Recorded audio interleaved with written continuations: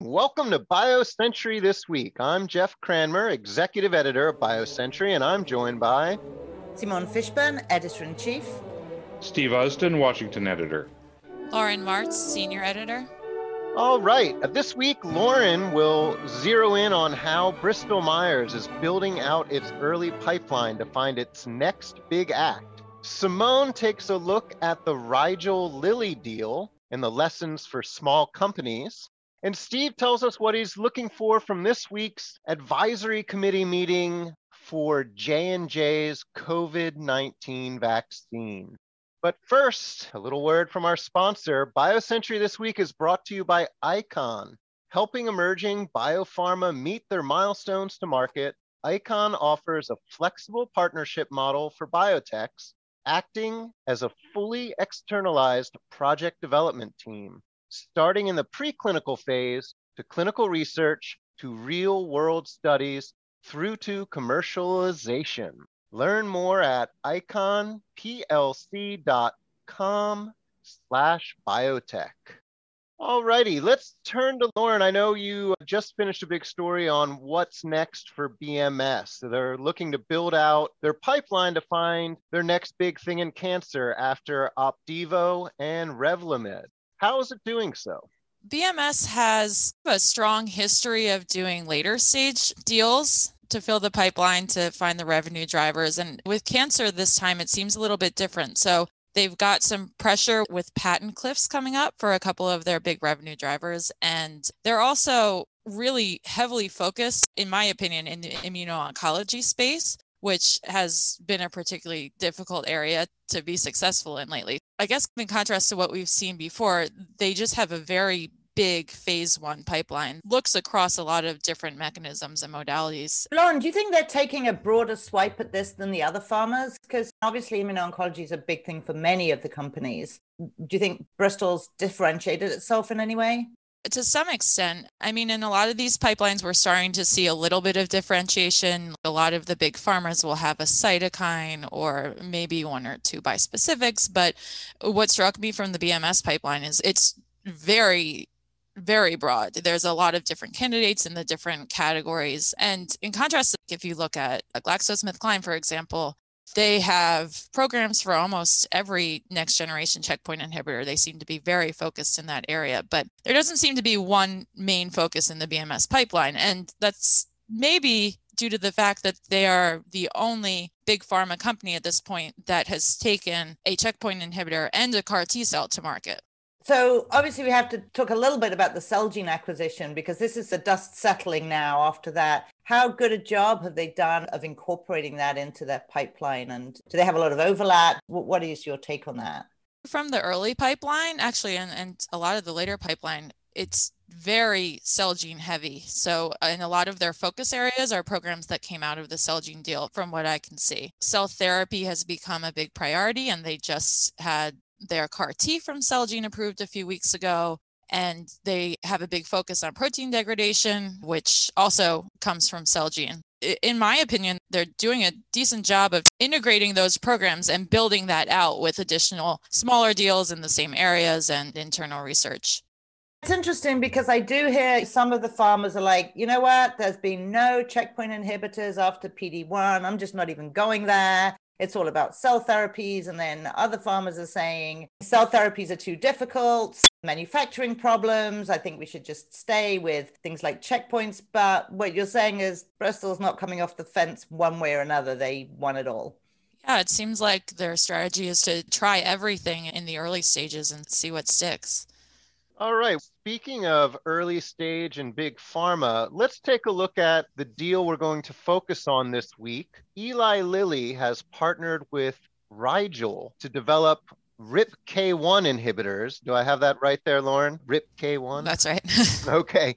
The deal will triple Rigel's cash balance as it seeks to expand the label of its lone marketed product, while also developing a wholly owned earlier stage clinical candidate. Simone, I know you were taking a look at this. What are the lessons for other small companies in this deal? The lessons for other small companies, or the lesson is keep going. They say in biotech, the only sin is to run out of money. And Rigel, they are They're a lovely little Bay Area company. And I don't mean that in a sort of patronizing way. They are a relatively small company and they had been going a long while. They did a deal, I'm going to call this an old school deal, and I'll explain that in a minute. They got $125 million up front. Total biobucks is like $835 million for their R552 program, which completed phase 1 for inflammatory diseases and should start phase 2 this year. And the deal includes preclinical programs. That amount of money is more than double what Rigel brought in last year for its approved or marketed SYK inhibitor Tavalisse. They brought in 61.7 million last year for that. Here's why I'm focused a little bit on it. They have another program. This is a little bit under the radar. They've got an IRAK program, IRAK. And Rigel had to choose which one to partner. And they chose to partner the RIP kinase deal. And they chose to partner it in order to fund the other program. And so they had to sort of, I don't know if I'm going to go to Solomon, but they had to choose which one to partner out there. And while the RIP kinase one actually might be a larger opportunity, it's got applications in rheumatoid arthritis, psoriasis, IBD, the IRAK program, which targets IRAK1 and IRAK4, Rigel thinks it's got a lead there because they say they are the only clinical program to target both of them. They say that they want to fund this program and have the flexibility to move forward on their own. The reason I say it's old school is more and more I'm hearing from farmers, there's so much money around that companies aren't doing that many deals to fund the next program. What they want from a deal is help from the farmer, like strategic and operational help from the farmer. We hear that a lot. But this deal isn't. This is Rigel doing the old school business of not running out of money. They've been around for a long time. They're kind of a journeyman in a way. There is another way to look at it, is whether this is going to turn out into a bigger buyout for the IRAK program. We've seen a couple of deals like that. Medicines Company was around for a long time, were taken out by Novartis. Kyadis, it was 23 years old. Then it bought a program and 18 months later was bought out by Sanofi. And so it's always worth keeping an eye on these sort of smaller companies that are trundling along, doing their work, doing really good science. And sometimes it goes somewhere, sometimes it doesn't. They live by deals. And yeah, I think the message is many of them keep going. Yeah, they seem well positioned. A marketed product last year, 61 million in revenue. And something in the clinic, something hot and up and coming. Very science-driven company as well. That's another sort of old school thing. We've seen aggregator companies bringing this in and that in, but they know their science and they're developing it from the ground up, from research up. So it's like your father and mother's biotech, none of this. Grandfathers, I think, in this case. Even your grandfathers and your grandfathers. Your grandfather's biotech. Nice. Well, and RIP K1 has caught the eye of another pharma. Denali has partnered with Sanofi on their program, which is a brain penetrant molecule, DNL788, that is in development for a variety of things, Alzheimer's, ALS, and MS. Any thoughts on the target, Lauren? Yeah, I think the Denali program's interesting because this is a target that I believe when you hit it, it's involved in apoptosis of some neuronal cells. So the fact that they've got this cell penetrating technology that can get into the brain, I think is an exciting aspect to that. I don't know too much about the target itself, but I know that this is one of those kinases that's been hit by multi-kinase inhibitors in the past. And this is an example of where targeted therapies are starting to go now that the science is getting to more selective molecules. Excellent. Well, clearly a target to look out for.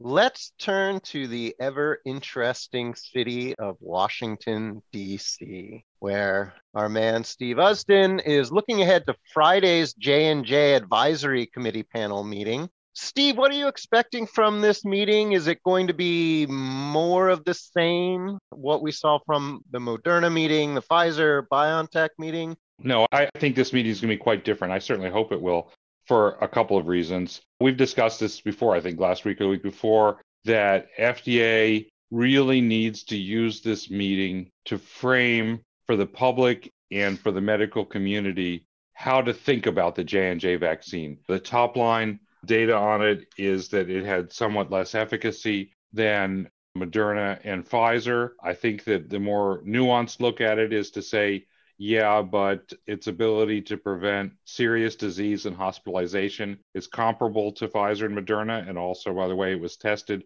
at a time when the variants were different. That's a nuanced message. Hopefully, they'll be able to get that out to the public and use the meeting to do that. And I think the other thing that's going to be really crucial is the data dump we're going to get on Wednesday. We're going to learn a huge amount. With Moderna and with the Pfizer vaccines, we had a pretty good idea of what the efficacy was, what the trials looked like, and the data dump confirmed what we knew. It was fabulous. There was that tremendous curve that we saw, the charts that we saw showing the tremendous efficacy of those two. But I think we're going to learn a lot more from the J&J data dump on Wednesday.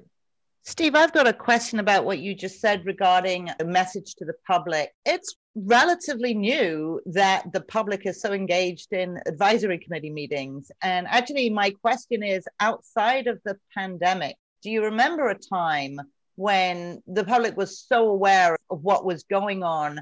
The reason I ask that is that you're calling on FDA to use the meeting to speak to the public, which is not something that those meetings normally do. Actually, I think that the meetings have devolved into entirely an exercise in public relations or shaping public opinion. FDA doesn't go into these meetings seriously seeking scientific guidance from the committee. There are times when the advisory committee results shape the regulatory decisions, but that's the exception rather than the rule. I think the aducanumab panel is likely to have an impact on what FDA does.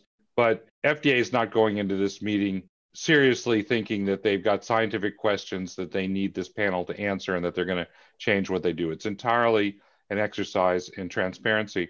And no, this isn't new. The AIDS Advisory Committee meetings served a similar purpose, and that was a long time ago. The advisory committee meetings around drug safety, remember when Vioxx was withdrawn and when there were the meetings about the other NSAIDs, those were also exercises in educating the public and bringing them along.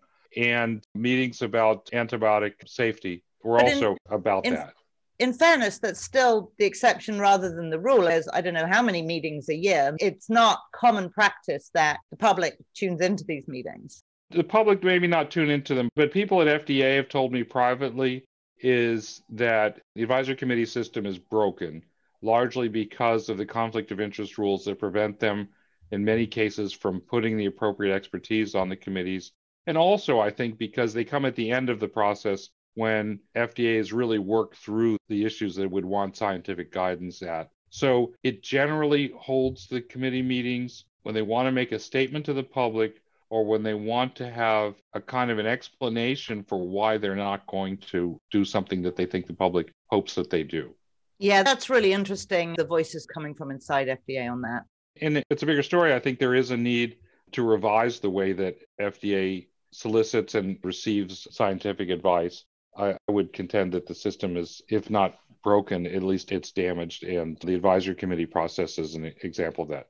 But getting back to the J&J meeting, I think it is an excellent opportunity for FDA to talk about how they look at these issues. It's also an opportunity for the public to hear from different voices, from different people who are on the committee who can talk to the public about the value of this vaccine. Steve, going back to your point about the need to revise how these meetings are run, is anyone pushing for that? Just me. I haven't heard anybody else do it. You know, I've heard people at FDA privately lamenting it, but I think that they feel that their hands are tied, and I haven't heard of anybody making it a big priority. Let's stay with FDA here. Last week saw Janet Woodcock, the acting FDA commissioner, defending the agency's interactions with drug sponsors. How did this come about, Steve? Public Citizen, which claims to have 500,000 members and followers around the world, wrote a letter to Janet Woodcock, the acting FDA commissioner, with a number of complaints and requests connected with the review of aducanumab for Alzheimer's. The letter argued that FDA has been too cozy with industry and requested that it firewall reviewers from any contact with drug sponsors going forward. Janet Woodcock wrote a letter back. She didn't respond to the parts of the letter about aducanumab, which is still under review, but she firmly rejected the idea that reviewers should be firewalled from drug sponsors. I gave Josh Sharfstein a call. He's a rival with Woodcock for being nominated as a permanent commissioner. He said that he agrees with Janet Woodcock that review staff can and should interact with drug sponsors, that can be done appropriately, and that it's really an essential part of getting drugs reviewed appropriately.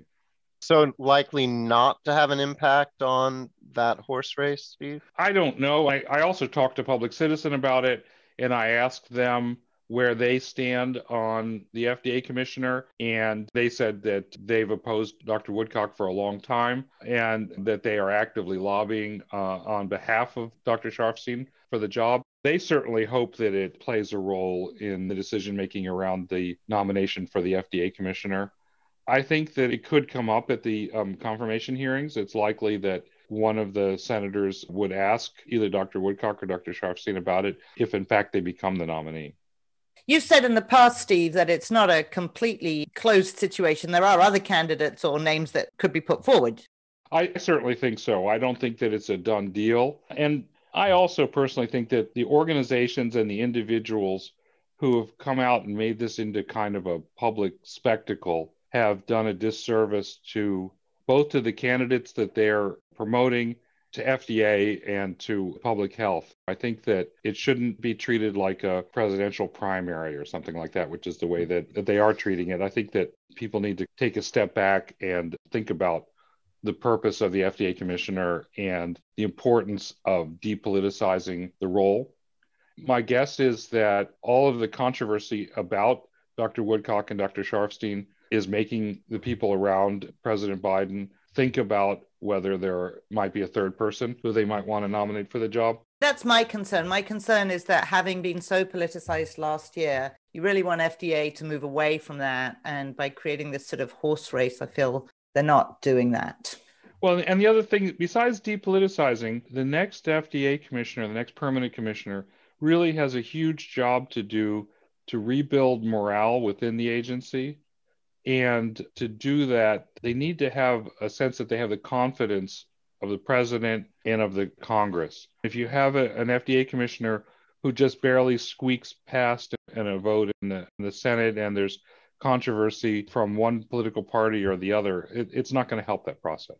Well put, Steve. Let's turn to Africa before we go. There's a massive access disparity in Africa, the lack of access to medicines and care for cancer. And this condemns hundreds of thousands of Africans every year to deaths that could be avoided. Now, there's a handful of organizations, including some supported by biopharma companies, who are working to improve cancer care in Africa. Steve, you wrote a bit last week on what BioVentures for Global Health is up to. Can you expand on that? Yeah, as you said, the thing that struck me in digging into this story is the enormous disparity in outcomes for people who have cancer. All of us know people who have had some form of cancer and have beaten it and have survived.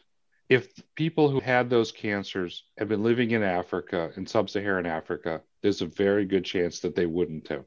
Huge portions of sub-Saharan Africa basically don't have access to any kind of decent cancer care.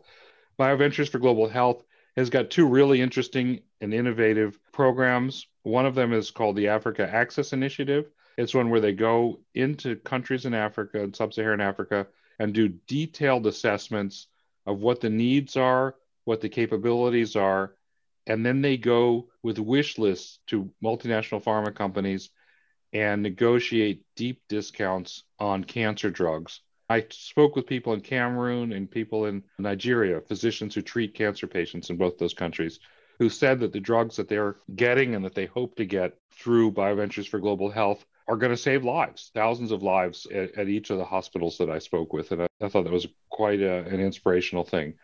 The other thing that BVGH is doing, they're working to bolster the capabilities of African hospitals to participate in global clinical trials, global clinical research. And that also is important because it creates an infrastructure, it leaves an infrastructure behind that helps the community permanently. And it also provides very good access to care for the individuals who are enrolled in the trials, both in the investigational arms and in the placebo arms.